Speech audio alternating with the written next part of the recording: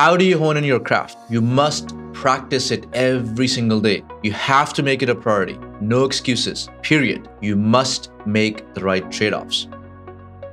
Whether you're a seasoned engineer or climbing up the ladder, there are always questions that come up. Asim Razak, founder of Yotascale and a leader at companies like PayPal and eBay, has lived them, survived them, and is here to share to help you get where you want to go. Stay tuned and check out the show notes for how to submit your questions for future episodes. Hello everyone, my name is Asim Razak and I often get asked by software engineers about how they can build a successful and fulfilling career. There is a lot of information out there regarding tips and tricks, but ultimately it boils down to developing rare and valuable skills that set you apart from others. You have to be deliberate and disciplined about it. The reward is worth the effort. How do you develop these rare and valuable skills? Well, let's dive right in. I'm a big fan of Cal Newport's books, Deep Work, and his other book, So Good That They Can't Ignore You. Cal is a computer scientist by training and is a professor of computer science at Georgetown University. I highly recommend his books as they will provide you with a strong foundation in terms of approaching your career building. Before we get into the nuts and bolts of rare and valuable skills development in software engineering, let's briefly talk about a couple of key concepts that formulate the backbone of the recommendations that I will walk you through. The first is dispelling the myth that passion comes first and then the skills. There is a lot of advice out there to follow your heart and good things will happen. This is somewhat bogus. And before you get angry at me and unsubscribe from my podcast, let me illustrate. I have personally spent north of 2 decades as a software engineer and engineering leader. Those are the skills I've had to develop every single day of my professional career. Let's say I get really passionate about being a powerlifting coach. I have done powerlifting and I enjoy it, so why not? Well, how much time has a good powerlifting coach spent over the years to hone in their craft? Perhaps decades every single day, coaching hundreds, maybe thousands of people. My skill level as a coach is early novice at best. I can pretend to be very passionate about it, but given my lack of coaching skills, it will not be very enjoyable, and the passion will likely fizzle out as I realize that I'm not very good at it. On the other hand, I really enjoy mentoring and coaching software engineers and engineering leaders. I'm passionate about this podcast since I have many, many years of skills development behind it. You get the picture. The bottom line is that you really need to invest into honing your craft before the real passion and enjoyment comes. It can definitely be a struggle getting on that journey. How do you hone in your craft? You must practice it every single day. You have to make it a priority. No excuses, period. You must make the right trade-offs. Let's now jump into some of the foundational things you can do to develop the rare and valuable skills that can put you in the top 5% of software engineers out there. So let's start with finding opportunities to work with software engineers and leaders who have distinguished themselves in their craft. For me personally, the first startup that I joined, they were veteran engineers and engineering leaders that were there. They had a great track record in the field, and it accelerated my growth, again, back to developing some of those rare and valuable skills that I was learning just being around them. Like, how do they approach problem solving? How do they take input? How do they design a solution? How do they iterate on certain things? I mean, it was just phenomenal being in the company of people who really, really have great attributes in terms of their craft, and they've been doing it for a while. And again, they're very passionate about it. Earlier on in your career, focus more on the kind of work you will do that helps you stand out and develop those rare and valuable skills, as opposed to this chase around a big salary, title, the hype around the company. And to illustrate, when I initially joined PayPal, I could have secured a better title and salary elsewhere. I had a few years of experience and my skills were in demand. However, it was a tremendous opportunity to be a part of a team that was focusing on revolutionizing payments by enabling third party developers to leverage PayPal's core capabilities. The scale at PayPal was many, many fold more than I had ever encountered. The security, performance, and reliability requirements were extremely challenging. The reward was a struggle to build a system that could withstand extreme scale and stay secure. There's not a lot of people who were able to gain that experience. It was difficult, it was challenging, there were highs and lows, there were tears, everything in between. But that's the situation I decided to put myself in, and I don't regret a single second of it.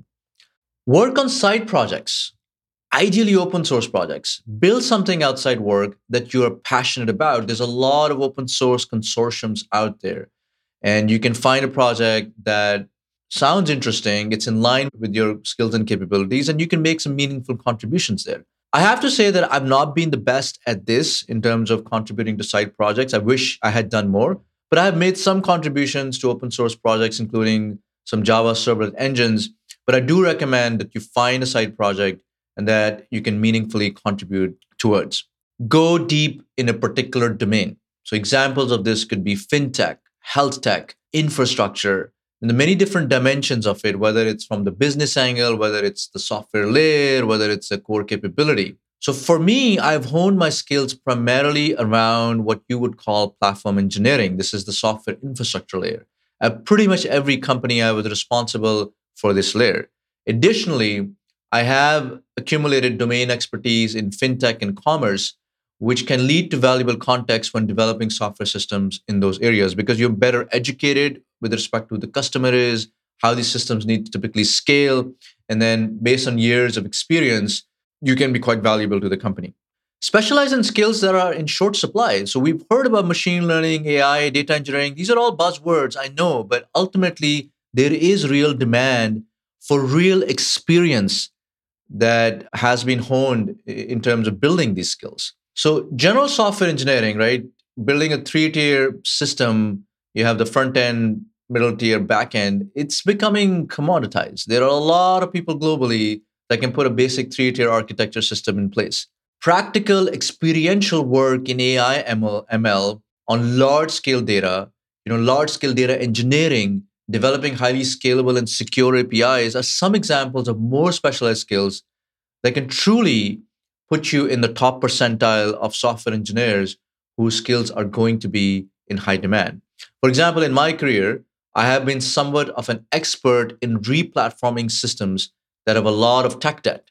It's not a skill you can just outsource to anyone out on the street, as it requires many years of experience and a very thoughtful approach to make it successful. There's many replatforming, and refactoring projects that go south and fail. Get great at refactoring and turnaround. Speaking of refactoring, this is not easy. Most great opportunities out there absolutely need this. 95% of software development happens on existing systems. Take note of this. Greenfield projects are rare. Yeah, they can be if your company is starting, maybe there's an initial version, you're doing an academic project, you're doing a side project. So if you can become an expert in replatforming and large-scale refactoring, you will be very, very, very valuable to the business and the company. Most of these projects fail. And most software engineers, I'm sorry to say, tend to gravitate towards greenfield efforts as they are, on balance, easier and seem more exciting. So the next one is attend meetups and participate in hackathons to keep yourself sharp. You have to put yourself outside your comfort zone all the time. I know as software engineers, we don't like to network a lot of times, right? It doesn't come naturally to us. But again, if you want to build those rare and valuable skills, you have to be doing this. There are meetups on any topic you can think of. Network with others. Keep yourself sharp by participating in many hackathons sponsored by large companies, open source consortiums. There's a lot of hackathons that you can be a part of and keep testing your mettle. The next one is if you want to get better at your craft, you have to practice it diligently. We started there in the beginning of the podcast. Nobody gets better by just reading blogs of great software engineers, browsing all the hacker news for hours.